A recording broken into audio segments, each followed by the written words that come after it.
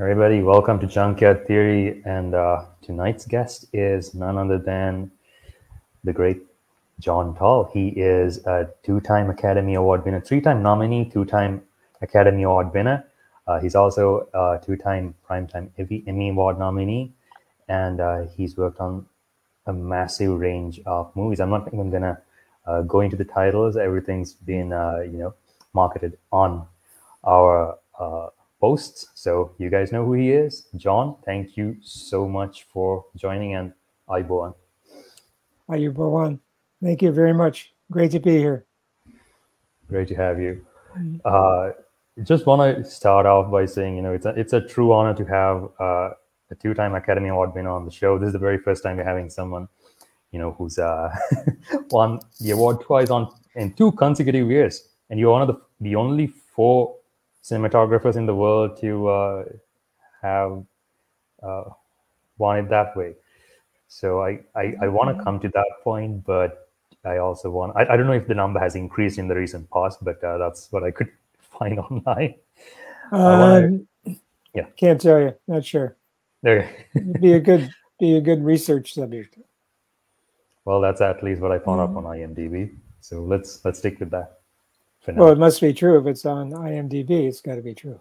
Yeah. I want to come to winning Academy Awards and all of that, Braveheart, Legends of the Fall. But before that, let's start right at the beginning. How did you get into the film industry? Very indirectly, and I grew up in Cleveland, Ohio, which is in the middle of the country, the Midwest. And when I was 19, I decided I was not attending university.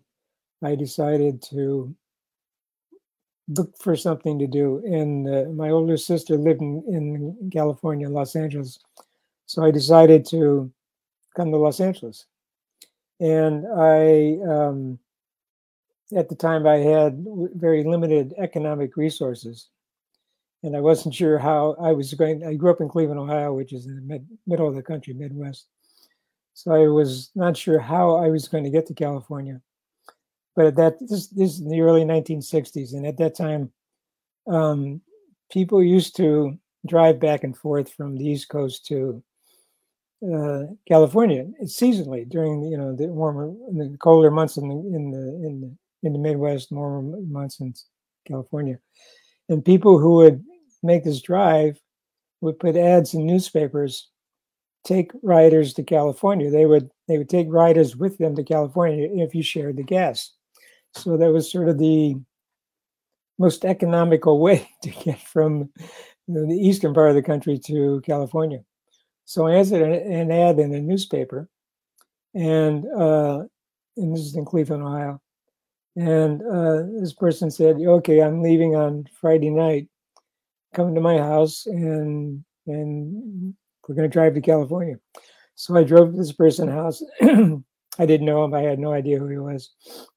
And there were 2 other people there who were also going to ride. So 4 of us got into this 1962 Chevy convertible and from Cleveland, Ohio, and drove to LA nonstop. We took turns driving, and which is unheard of today. I mean, you would never do this today because you would never take that risk.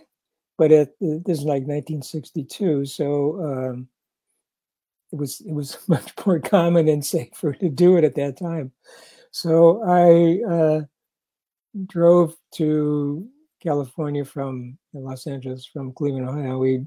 We drove nonstop, never stopped, take turns driving. And we made it like in 48 hours, and which was quite an adventure. So that's how I came to California, with no idea what I was going to do when I got here.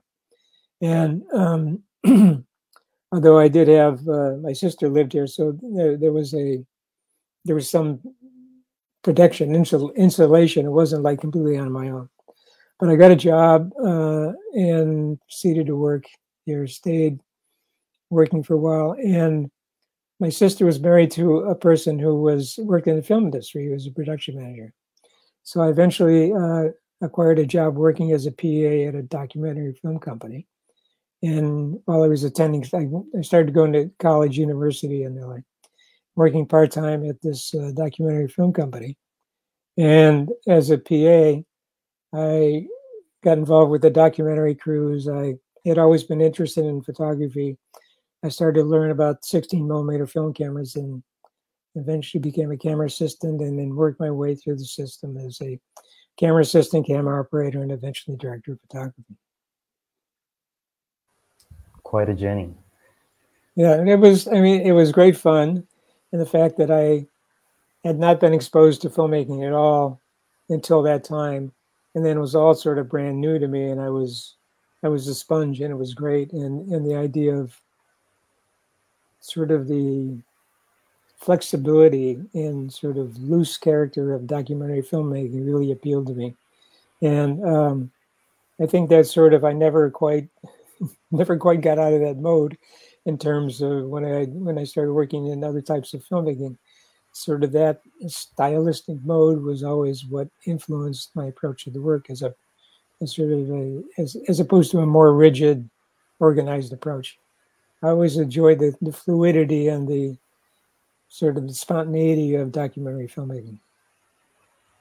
That's a very interesting part element that you mentioned, because most of the cinematographers that I've had on the show, they are very meticulous in their prep. So I'm pretty sure you prep as well. But your approach is, like you say, you come from a documentary film background and you like the whole fluidity and the spontaneity of the situation. So talk to me a little bit about how you prep for a movie. What's it like? Well, every film is different, and it's completely dependent on the people you're working with. And for cinematographers, that means a director. So you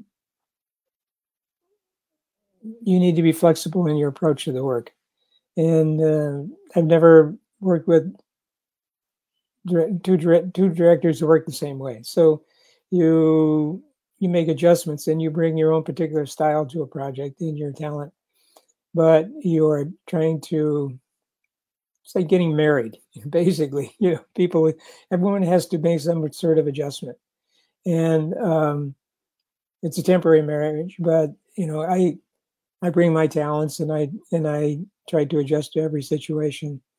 But I'm not the best cinematographer for every situation. It's like I can contribute more in some situations than I can in others.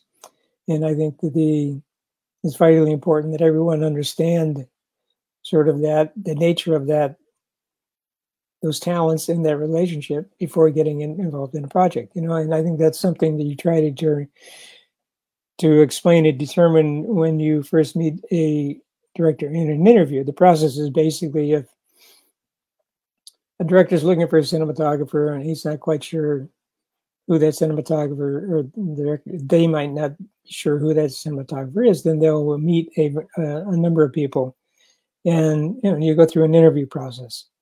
And during the interview process, everyone tries to determine what that working relationship would be and what the contribution of a cinematographer could be to a particular project. So hopefully within that interview process, everyone has a good understanding of the various approach individuals might take and what can be expected in terms of the working relationship. And it's like applying for a job. It's like everyone tries to figure out if that applicant is the best person for the job, and it's no different in the film business. That's what happens when directors who are looking for a cinematographer, they interview a lot of people, and they, based on a lot of factors, a person's work history and their visual style is one of them. But that's sort of the process. And what was the question? You kind of did answer it in a certain way, but I was more inclined to ask about the preparation process. How do you prepare in like pre-production? Like, how do you, as a cinematographer, how do you read the screenplay, and how do you start prepping for? Well, I mean, you read a screenplay like you read a book, and you When you read a book and a screenplay, you're trying to visualize how you translate those ideas into images. And that's what happens when you get into an interview with a director. You're discussing ideas for the translation of the ideas of the script into specific images. And that's the process. And it doesn't take too long in the interview process where the director and the cinematographer actually have an understanding of whether that person is the right person for the job or not. And when it goes well, you sort of get a sense of that very early on in the process, and you get excited about the collaboration and the participation. So that's sort of the way it works, and it kind of evolves from there. And once you start working together, it either gets better or not, and you really figure out how to make that collaboration, make the most of the collaboration that you can.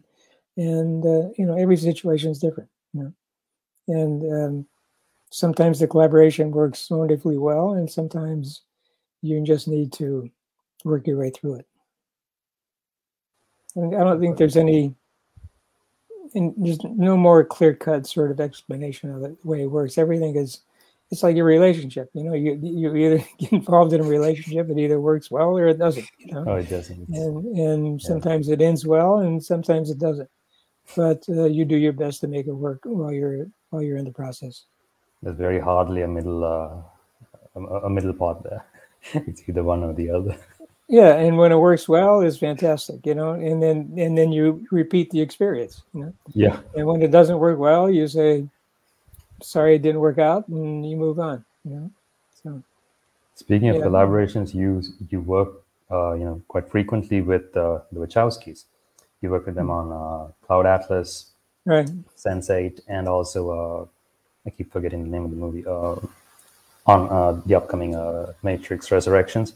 Yes. That was just with Lana, but also Jupiter Ascending. Sorry, that was the movie. Correct. So working with the Wachowskis on, you work on film and television. I want to come to television first because Sense8 was something that was quite different. You guys shot on multiple continents all around the world, and you described this as a 12-hour movie. It was like shooting a 12-hour movie. Yeah, right. So working around the globe, what was that like? Well, it's fantastic, and I think what made it really good was the fact that I had a work history with Lana and Lily, her sister, prior to that on Cloud Atlas and Jupiter Ascending. So there was a definite understanding of the working relationship, and we had done that in 2 features, and then they decided to do Sense8, which was quite unusual because it was like doing a 6-hour movie, just in the sense of the approach to the work, the stylistically, just the whole tenor of the experience, and the fact that it was so unusual, the fact that we were working at so many different locations all over the world, that it required an incredible amount of flexibility and not the sort of the rigid structure that it would be more appropriate to a feature film. Because we traveled in shot in so many different countries and so many different locations, that there was a certain amount of spontaneity and improvisation that was required for that particular project, because we were never in one place long enough to actually get to settle in our ways, and we just needed to be incredibly flexible because locations change on a regular basis. It just required an enormous amount of flexibility that was not usual for a feature film, for example. So in a way, it was kind of documentary style, but in a much more controlled way. You had to approach it like in terms of a documentary, you weren't quite sure exactly what you might be doing on a daily basis, but you just need to be ready for anything.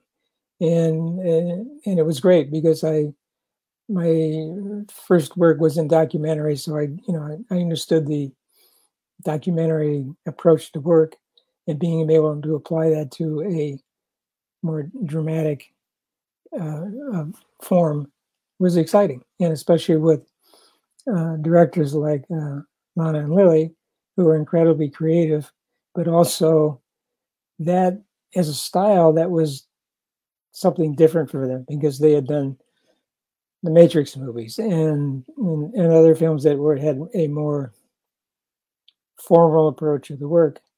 And so the fluidity and the spontaneity of something like Sense8 was new to them, but it was also exciting for everyone. And the fact that we had worked together prior to that meant there was a certain trust involved, and there was a shorthand that develops, and basically everyone assumes that everyone else knows what they're doing because we had worked together so frequently. And it's very liberating just in terms of relieving people's insecurity about, well, is this going to work? Is that going to work? And we knew that we could get into situations that didn't seem to have any easy solutions, but we knew we could work it out. And it was sort of the whole history of Sense8. And it was very exciting. The fact that we worked in so many different cities and so many different countries. And we worked in the US and not in South America, Iceland, all over Europe, Africa, India, and Korea. So the fact that we're actually traveling so much and we were never in one place long enough to actually get too settled and too set in our ways meant that, okay, so as soon as we figured out that location, we were on a plane going to some other part of the world and starting all over again, primarily with a different crew. We travel with key members of our crew, the camera crew and gaffer and grip, and then we would fill in every place else we went. And sometimes that worked out well, depending on who the people were that you were going to work with in the particular country. And sometimes it didn't work out really well at all. And everyone just jumped in and made it work in terms of, it wasn't a formal crew structure. It was like we were all there to get the work done, and everyone just jumped in and they made it happen, which was very unusual for that level of filmmaking, because I had done a lot of feature films and other types of films, but in terms of the resources that were being committed to the project and the fluidity of the production approach were not quite sort of normal procedure. But because everyone had worked together as frequently as we had, we just made it work, and it was incredibly exciting and cool and creative. I was really glad when Netflix, picked it up picked the final season up to kind of like conclude the whole series. Like you said, fans kind of made it happen, and that was amazing. And I think that was, I think the sort of popular demand had something to do with it, because it definitely had a core audience. And everyone wanted to know what happened. It was sort of like we shot the second season, and then all of a sudden there was not going to be another third season. And so that's when the finale came into existence, because the audience wanted to tie up all the loose ends and see what happened, so, and it was great. And then the entire cast got back together for the finale, and it all wound up in the same place at the same time in the Eiffel Tower, and for the wedding ceremony. And it was fantastic, and it was great, and it was great fun. I've never had more fun working on a project, and we had a good time. Just a great group of people, and it was cool. It was like being in the circus. It's like in a traveling circus, and everybody showed up, and there was a definite overlap of responsibilities, and because sometimes we didn't have enough people doing enough of enough jobs to make things work, and everyone would jump in, and it was like a traveling circus, and everybody jumped in, and like the ringmaster would he might be driving a truck. You know, it was like, so it was cool. I mean, it was a great experience. Wearing multiple hats, right? Yeah, correct. Yeah. We needed an incredible amount of flexibility, but because we had all worked together on another project, there was a definite level of trust, and we knew that in creativity, we knew that we could get it done. We just needed to jump in and do it. So it was fun, and it was a different type of filmmaking, but an enormous amount of fun. You were also executive producer on Sense8, and well, I got the credit. I was the director of photography, but okay, in a way, I was a producer because just the logistics in pulling together the all the elements of a production and being you become a consultant because you're trying to figure out a way. You're working with a producer trying to figure out how you're going to what you're going to do when you move from Mumbai to Seoul, Korea, in terms of a crew and how that works out. So, so I got the title of a producer, but it was more of a sort of a production responsibility in terms gotcha. of just pulling all the elements together and making it work. So more of a technical production management side of thing stuff, Yeah, rather than the creative correct. aspect. Yeah. Okay, gotcha. Having shot in so many locations now, this is a question that I've asked like previous other people as well. The country tone kind of changes with where the country is located on the globe, and if it's kind of like close to the equator, like it becomes a little bit harsher, like the sunlight I'm talking about, and all that. So having had that particular look you guys want for a film in mind, how do you balance out the country tone as a cinematographer if you are shooting outdoors, especially? Well, exterior location shooting, exterior cinematography is completely dependent on the location, where you are, and you need to take advantage of time of day, atmosphere, and exterior shooting is completely dependent on the qualities that the location offers you. So you just you take advantage of the opportunities that are there, trying to impose a predetermined look on that particular location. So exterior shooting is all about taking advantage of what's there as opposed to trying to control or manipulate light and all of the factors are going to influence the look of the film as cinematography. So it's taking advantage of what's offered as opposed to trying to impose a predetermined look on, especially on exterior environments, because you can't really do it no matter what. If you can have all the resources and all the money in the world, but you can't change an exterior environment to look if it's a cloudy day, you can't turn it into a sunny day, no matter how much money or resources you want to spend doing it. So you adjust to By what's look, I there. kind of meant more along the lines of the color grade. So does that well, it's all the same thing. I mean, you can't turn an overcast day into a sunny day in a color grading room. You basically either, if you need a sunny day, then you go home and you wait for a sunny day, or you shoot it as a cloudy day and you make it look the best you can, and that's what you live with. And on Sense8, we didn't have the flexibility of going home and waiting for the correct light, so we shot. It was sort of in a sense, it was like documentary shooting, and you took advantage of what was there and you made the most of it. It was just a question of how you approached what was offered, as opposed to trying to change what was offered into some predetermined idea.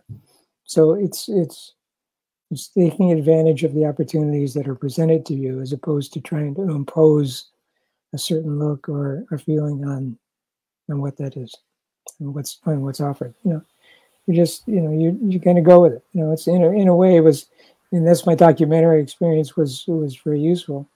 In all my previous experience, I'm working on other films, and exterior films. It's like you learn to take a situation, make the most of it, and even though it may not be consistent with an original concept, it just requires an enormous amount of flexibility and talent in order to make the most of every situation.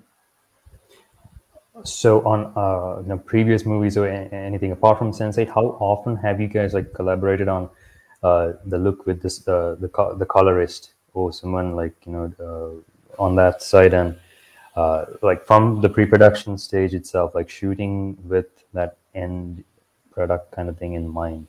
How often has that happened? Well, I you always collaborate with a colorist in post-production, and I found that there's no collaboration with a colorist that makes sense until you reach post-production, because by then you've already shot the material that the colorist is going to work with, and it may or may not have been an original idea, but on Sense8,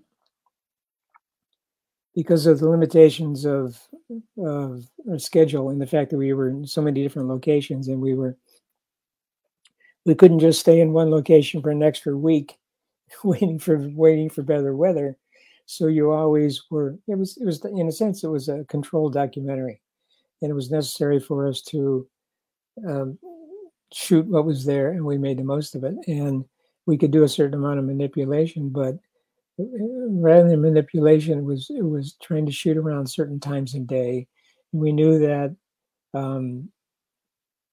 at the end of the day, we were always going to have a more interesting exterior look than we did at high noon. So there was no question about it. So when we were shooting, we planned to exterior shooting for shooting at the times of day that were most appropriate to interesting looking light.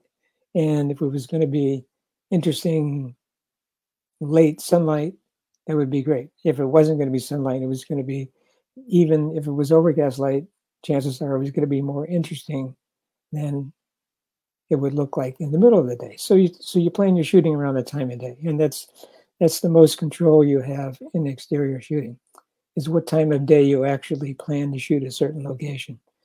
And it's very location dependent, and you scout locations and you determine, we're going to shoot this location in the morning, we're going to shoot this in the middle of the day, or we're going to shoot this location at the end of the day. And that's how you control the look, more than trying to just show up at a location and trying to use your equipment to control the look or the lighting. You take advantage of what nature offers you, as opposed to trying to change nature. Yeah. I mean, that's the whole secret to exterior shooting. Essentially, you're living in the moment and working with it rather than against it. No, that's it, exactly. And then everyone needs to be on board with that idea, like especially a director. And that's when I first started working with Lana, and really, all their previous work had been like studio work, The Matrix and all the work they had done in Europe prior to that. So exterior shooting for them was sort of a different experience, and that's actually how I wound up on the film, which was Cloud Atlas, because there was a lot of exterior shooting at Cloud Atlas. And it'd been a while since they'd shot exterior shooting, and they'd been shooting in Berlin on a lot of different films, and it was in studio work, and it was all control. And so all of a sudden they were confronted with a movie that was a huge amount of exterior shooting, and the control was not. Control is sort of the antithesis to exterior shooting.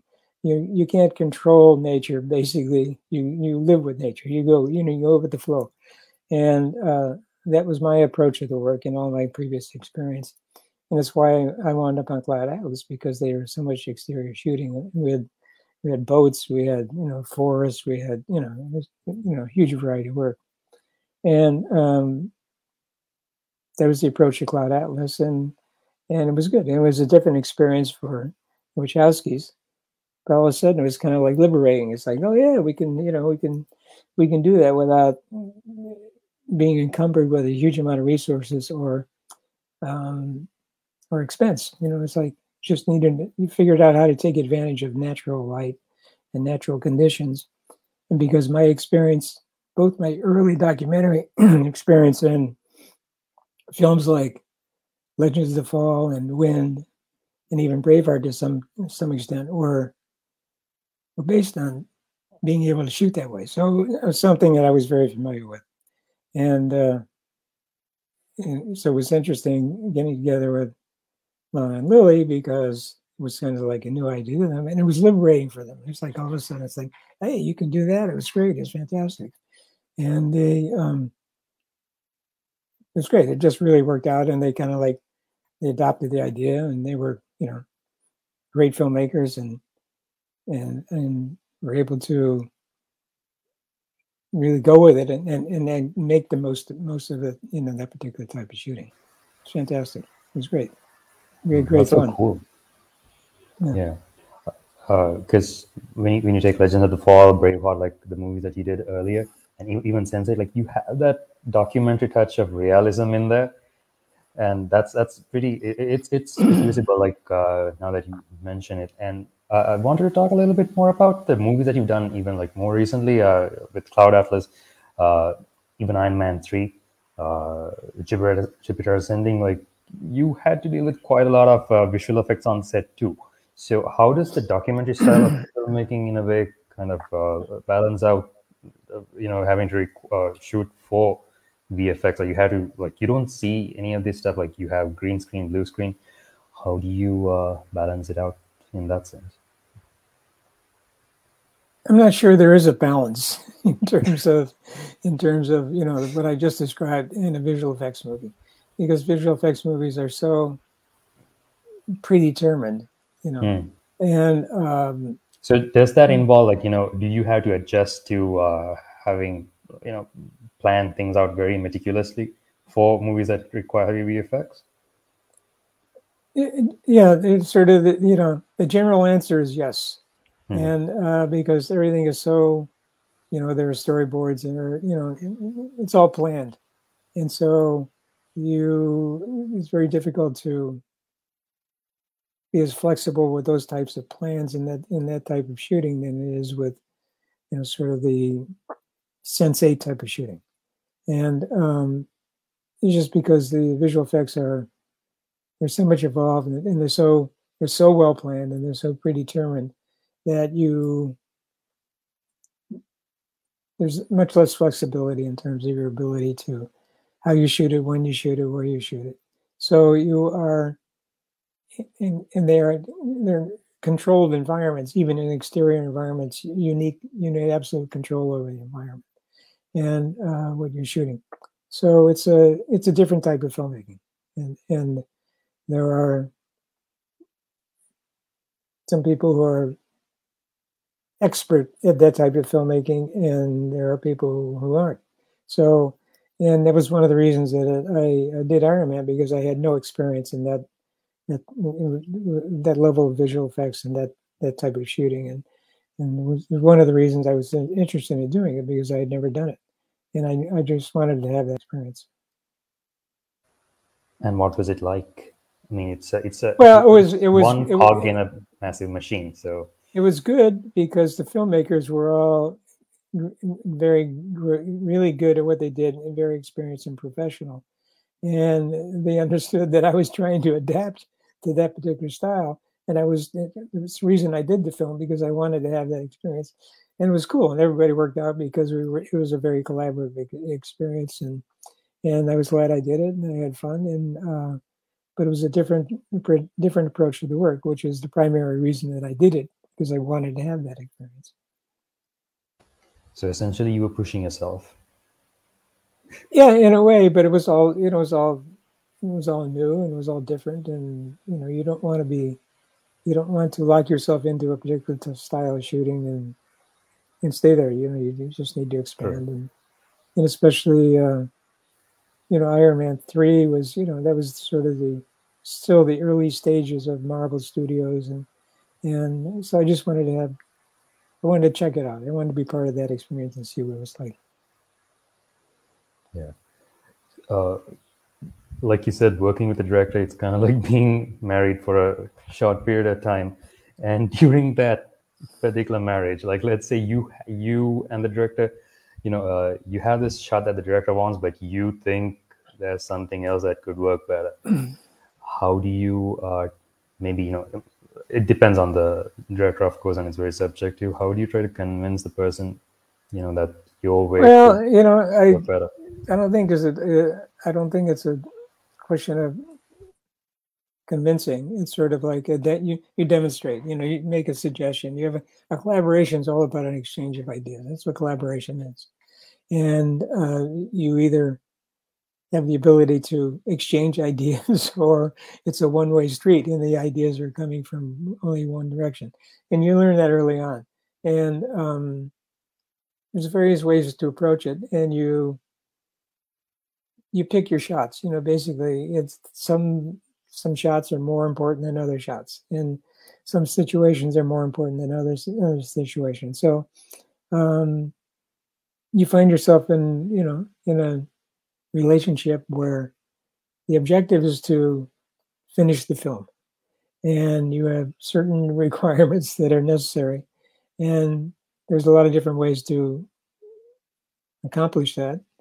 But sooner or later, there has to be a sort of a mindset and a general approach to the work. So it wasn't like a life and death situation that I had to get my way in any certain situation. The requirements of the project are the priorities, and you make up your mind to be involved in a particular project based on the priorities of the project. And you're either the right person for that job or you're not the right person for that job. And I found myself doing films like Iron Man 3 because I wanted to have that experience. And so you adjust to just the requirements and of the project and what's necessary. So it's not a question of life and death. It has to be one way or another. You just have the flexibility and you adjust. I think that's what that's what the job of the cinematographer is all about, because ultimately you're not in control of every aspect of the film, right? And other people are making, there are other decisions that are being made that may not be in the best interest of the cinematographer's interest, but it's a series of compromises, and that's what filmmaking is all about. And when it works out, you are creating images in the time of day and in the way that you want to create them. And sometimes it doesn't work out that way, and you make adjustments and you just do your best. Sure. Having said that, working with someone like Mel Gibson on Braveheart, like he's a multi-hyphenate, right? Writer, director, actor, and like when he goes in front of the camera, do you sense any a little bit more responsibility than usual on your shoulders? Do you feel anything of that sort of? Is that handed over to like the 80? Well, Braveheart was a unique situation, and I've never worked with anyone as hard as Mel worked on that film. And I'm not sure how I wound up on Braveheart, actually, because it was my third feature as a director of photography. I was sort of a relative unknown. I'd been in the film business working as an assistant and camera operator. And I'd done 2 other films prior to that, Wind, which is a movie about sailboat racing, and Legends of the Fall, and which I got an Academy Award for, but we shot Braveheart before that happened. And I'm not sure how I wound up on Braveheart. I got an interview with Mel, and I went out to dinner with him. We had a conversation, and I understood what he wanted to do in terms of Braveheart. Just the sense of reality and being in a certain time and place, and I got it. I really understood it, and I wasn't quite sure how to go about photographing it, but I understood the objectives, and which is how I wound up on that film, because I was sort of a relative unknown, and no one could believe that Mel was going to hire a relative unknown director of photography for that particular picture, because the scope and size of the picture was massive. It was like a big movie when it got produced. And when he hired me as the director of photography, everyone said, John Toll, who's John Toll? And I was surprised that I actually got it. But when I met Mel, we got along very well in an interview, and I had an innate sense of what he wanted to do, how he wanted to go about doing it in terms of the naturalism. And so I wound up on the movie. But that was the general approach to the film in terms of trying to take advantage of time of day and how we were going to shoot the battles. And I just had a real understanding of what he wanted to accomplish, and how I could go about supporting that. And that was sort of the whole story of the film. And we had some surprises along the way, but it was all about the collaboration. It was always an incredibly good collaboration, and he was like the hardest working person that I'd ever worked with in a film, because he was producing, directing, and starring in the movie, and the ability for him to be thinking about all that at the same time was just unbelievable. It was amazing. It was an incredible experience. It was great. Talk to me a little bit about shooting those battle scenes, because you have so many extras, and then you have like the key players around, and like I think you covered this from like different angles, right? Like at the same time, multiple cameras. Well, it was crazy, basically, and there were some very detailed storyboards on about what the broad ideas were. That not every single shot was storyboarded, but we had storyboards that basically described sort of the arc of the battle. And we were blessed with an incredible assistant director. And his name was David Tomlin. And he was a very well-known English first assistant director who had done big films. He'd worked with Stanley Kubrick and a few films. Had done Gandhi, which had a scene that had 1 million extras in it, the jungle scene. And David was incredibly talented and professional filmmaker. And he was fantastic. And he organized the battles around our schedule. And there was a certain amount of days that were scheduled for the battles, the first battle especially, and the big battle of Stirling, which is the first one in the movie. And without his sense of organization, we never would have been able to pull it off. There were very detailed storyboards. Mel knew what he wanted to see. There were very detailed storyboards about individual shots. But in terms of organizing that scale, it was completely dependent on the organization, not the objectives. It's like the objectives was great. We knew what we wanted to do. We knew what we wanted to see. We knew what the shots wanted to be.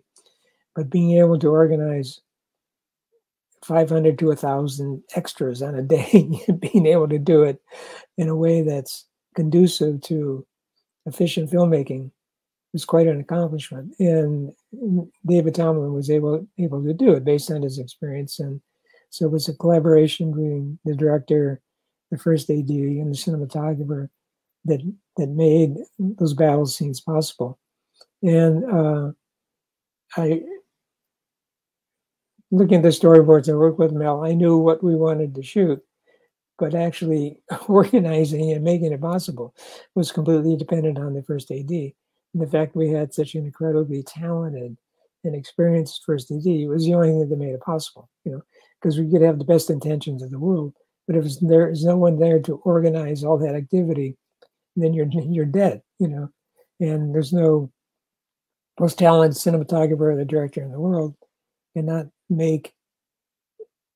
pull all those elements together in a way that creates cohesive filmmaking without someone there to organize it.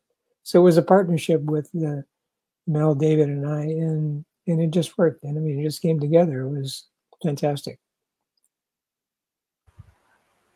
Having organized all of that, and then you have multiple camera operators, covering various angles of the battle and various instances. So how do you, like, whenever you are not behind camera, like you don't have control of it. How do you direct the operators like on a Well, massive scene like that? well, my previous experience before I became a director of photography, I worked as a camera operator quite extensively, and having had that experience and working with a variety of really talented directors of photography, I knew how a director of photography should work with camera operators. And I did operate on the battle scene of Braveheart. I did operate myself. I was one of the camera operators. So if nothing else, if I couldn't explain exactly what I wanted to do or how to do it, or I knew that there may not be a way to predetermine how I was going to do it, I just picked up a camera and did it myself. And which was sort of the shorthand version of, I can't explain in detail exactly how to do this shot, so I'm just going to do it myself, and we'll see what happens. And so I operated quite a bit during the first battle in Braveheart, the Battle of Stirling, and it was, I mean, it was an incredible experience. It was great. And like in the horse charge, there's the scene in the horse charge where the horses run into the Scots, and the Scots have their wooden spears, and it was just the circumstances. There's only so much planning that you can predetermine. It's like doing, okay, we're going to line up the horses, and they're going to run into the Scots, and the Scots are going to hold up their spears, and we'll see what happens, And so we had like 4 handheld cameras, and we were right there in the middle of it, and it was like trying to simulate combat photography, And if the photographers were in the front lines with the troops, and that was sort of the concept, and so we got as close to the action as possible, and that particular sequence in the film is still, pretty impressive, and I still look at it and say, how did we manage to do that? And number one, get the shots, not get anyone injured, and pull it off. And it was just, the camera became a participant in the battle, and that was the only concept. Was like, we want to give you so close to the action that you feel like you are a participant. The audience wanted to feel like a participant, and the only way to do that was to make the camera a participant, and the camera operator essentially as participants in the battle. And that was the concept. And it was like that particular part of that scene, the horse charge, was essentially documentary shooting, because we knew what the event was, we knew what we wanted to accomplish, but the details of making it happen was something that needed to happen spontaneously while the event was in progress. And that was the basic concept for much of the entire sequence, the battle. Same thing with once the horse charge was over and the actual battle took place, and it was more or less documentary shooting, except it was a controlled documentary. We knew what the event was, and we had the advantage of being able to put the camera in the right place at the right time. But the operators had to take advantage of events as they occurred, which is what documentary shooting was all about. And I think that my early experience in documentaries came into play there, and it was sort of like, I said, okay, we're going to shoot it like a documentary, and that's what we did. And we had some talented camera operators who could take advantage of the situation, and it worked out. I mean, imagine like if it still surprises you how you guys managed to pull that off. Imagine like how blown our minds are every single time we watch it, because that's what it is over here. Like watching that movie, you're like, yeah, no one got hurt. No one got hurt. It was like, which was number one. Our number one priority was like, we don't want anyone to get hurt. But all the extras, and they would be hitting. We did color each other with clubs and swords, and for days on end, and nobody got hurt. It was like fantastic. It was great. Having won not one but 2 Academy Awards, how does that change your life, man? Well, it did because it opened up our opportunities, but you can't, you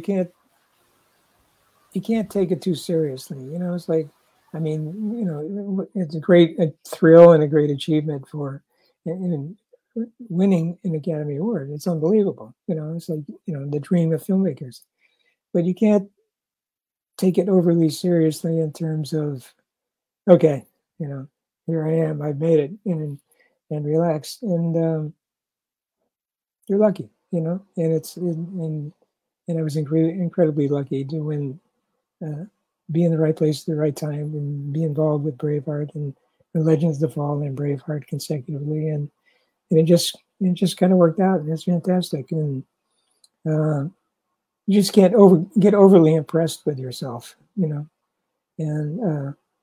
every job's a new experience, and it's like every job's your first job. That's sort of my attitude. It's always nice to hear that. Everyone starts off as a filmmaker. You come and approach every single project as with a new slate, as if you're learning on the go, and you have like basically you approach it like every job's your with an first empty job. cup. Yeah, exactly.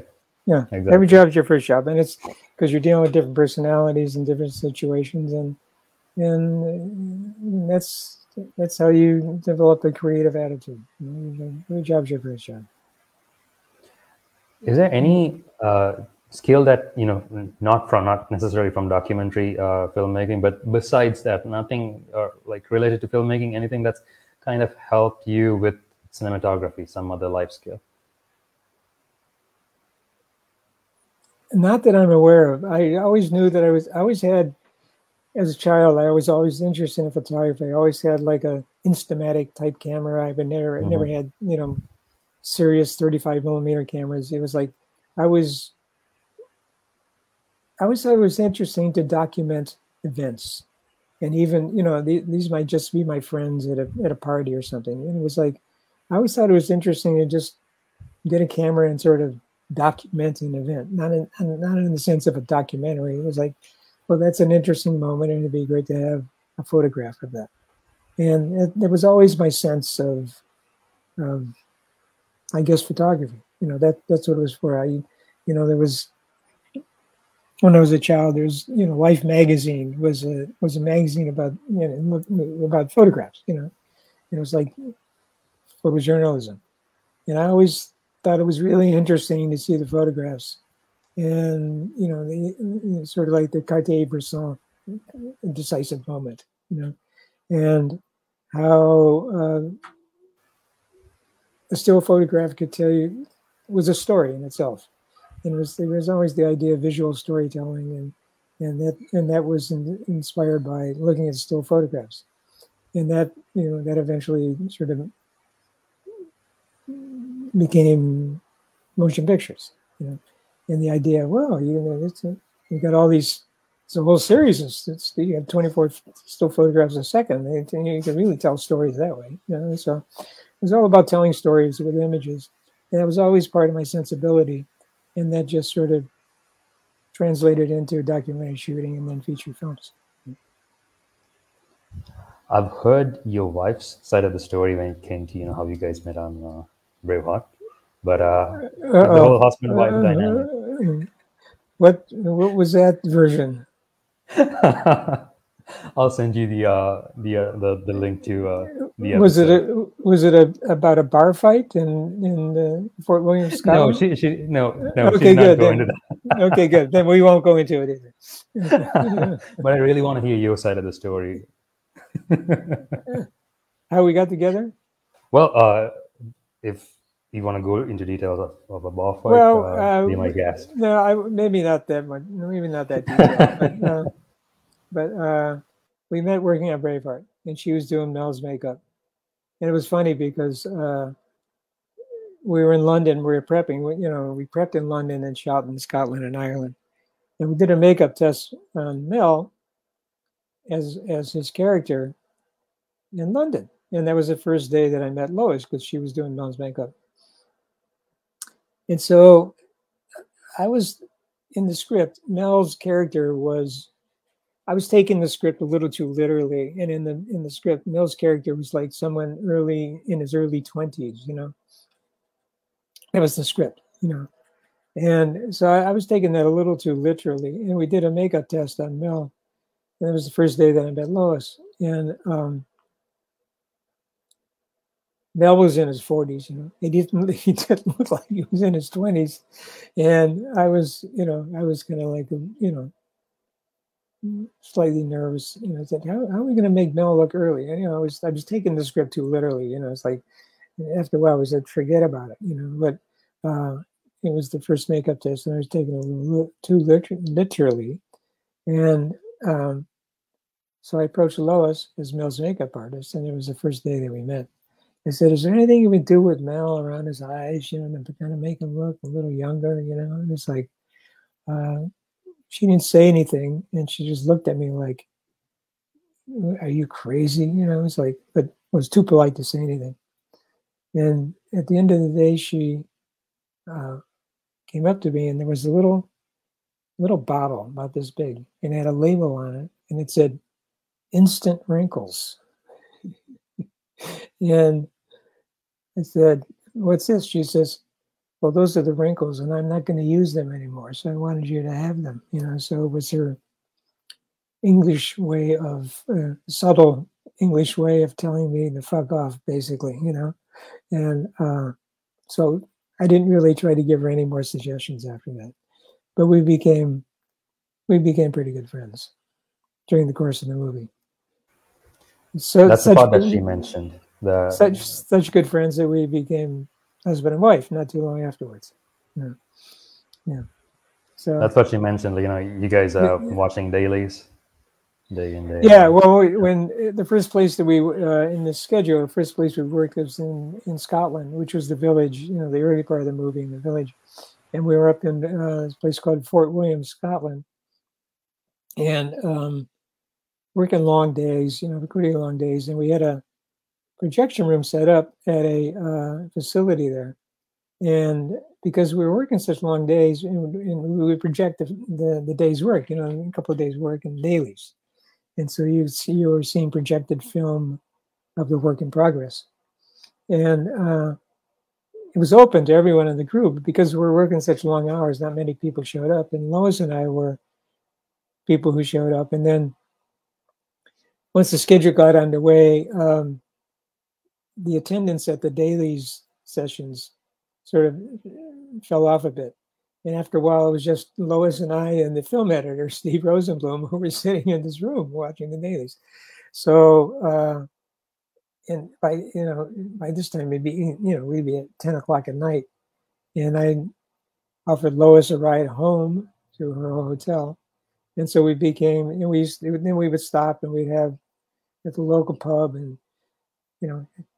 have a little something to eat, and we became really good friends. And then after a while, we became more than friends. And by the end of the movie, we were a full blown couple. So and eventually got married a couple of years later. So it was, so funny things happen on films. And that was, and the fact that it was Braveheart, and the film was massively successful. We both got nominated for Academy Awards and both won Academy Awards. In fact, we met on the movie, dated, got married, and then both won Academy Awards was pretty phenomenal. So it was a great relationship. It was a good way to start a relationship. Short version of the story is yes, it was a good relationship.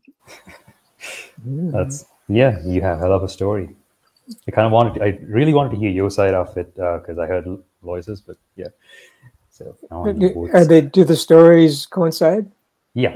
We got our you went into more detail. Okay, we've got our story straight. Okay, that's important. That's important. Good, cool, good. I have two more questions before we kind of wrap up. Want to come to Matrix Resurrections, but this is something we can't really go into too much detail about. Just talk to me a little bit about what you can, share with us.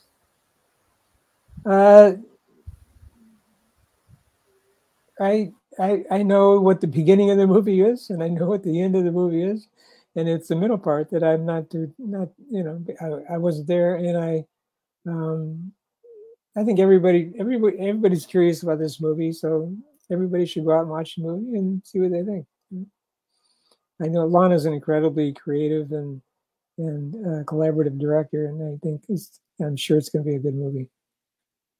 Certainly looking forward to that, because the last time we met, we went to the Matrix was in 2003. So yeah, it is highly anticipated, and the fact that you are going to be sitting in the theater, hopefully watching it as a as an audience member, because you worked on half the film only, right?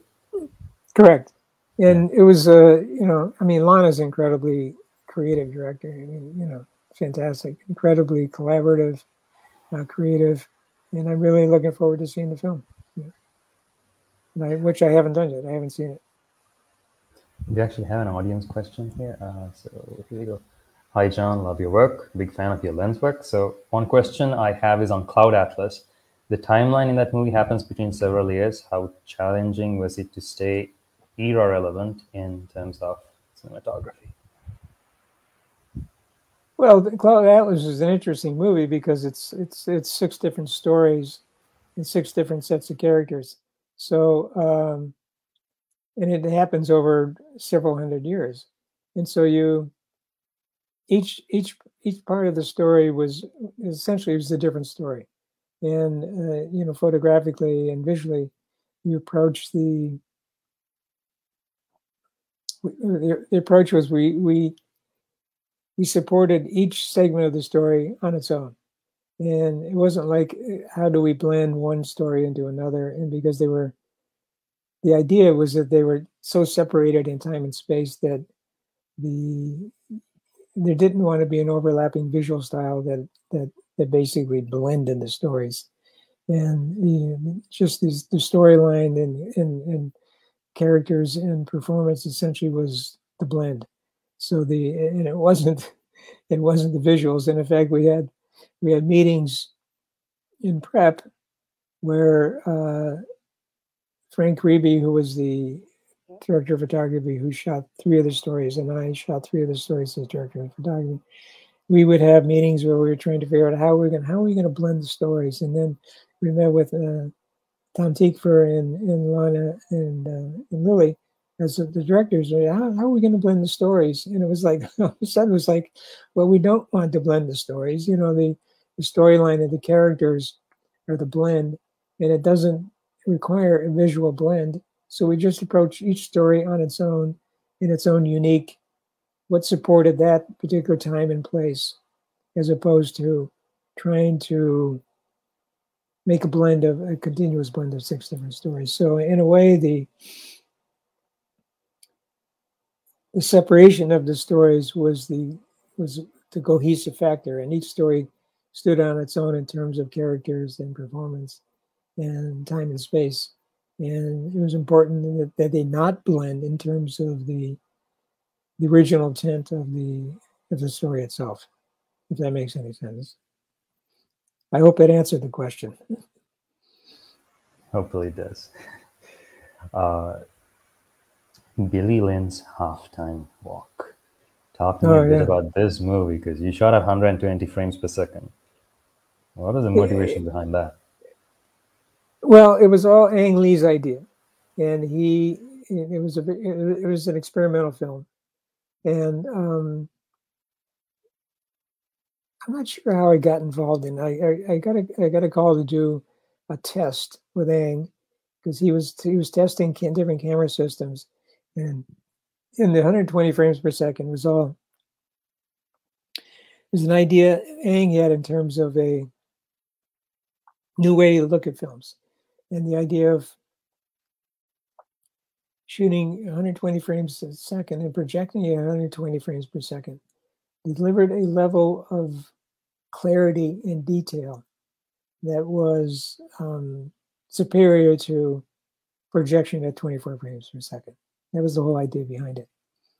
And I got involved in Billy Lynn. It wasn't a full-blown project at that time. It was Ang shot a test, he was testing various camera systems just to see what the difference might be, high-speed camera systems, to see what the difference would be between the camera systems in terms of shooting at that particular frame rate. So I got a call to do the camera test, and that's how I got involved in the feature. And so we shot the camera test, and I spent a lot of time with Ang, and we tested 5 different camera systems. And he never asked me actually to do the film. I just kept showing up, and sooner or later it just sort of became, we'd have conversations. Well, when we do this, and then when we do that, and when we go to Atlanta or when we go to Morocco, we're going to do this. And it was sort of like there was never any formal conversation about, hey, do you want to do the film? It was like it was just assumed because I did the test that we were going to do the film. And it was incredibly challenging, to shoot the entire film at 120 frames per second, and just the equipment requirements, just what it means in terms of lighting. Because the higher the frame rate, you need more exposure, so you need more lighting, and it was incredibly challenging because of the nature of the environments. The football field. We lit that entire football field, and that halftime show was a massive amount of lighting and incredibly challenging.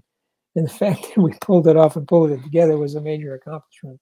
And then we went to Morocco to shoot the war scene, and that in itself was was a whole movie in itself almost. Just because of the radically different nature of that type of shooting from what we did in the football stadium.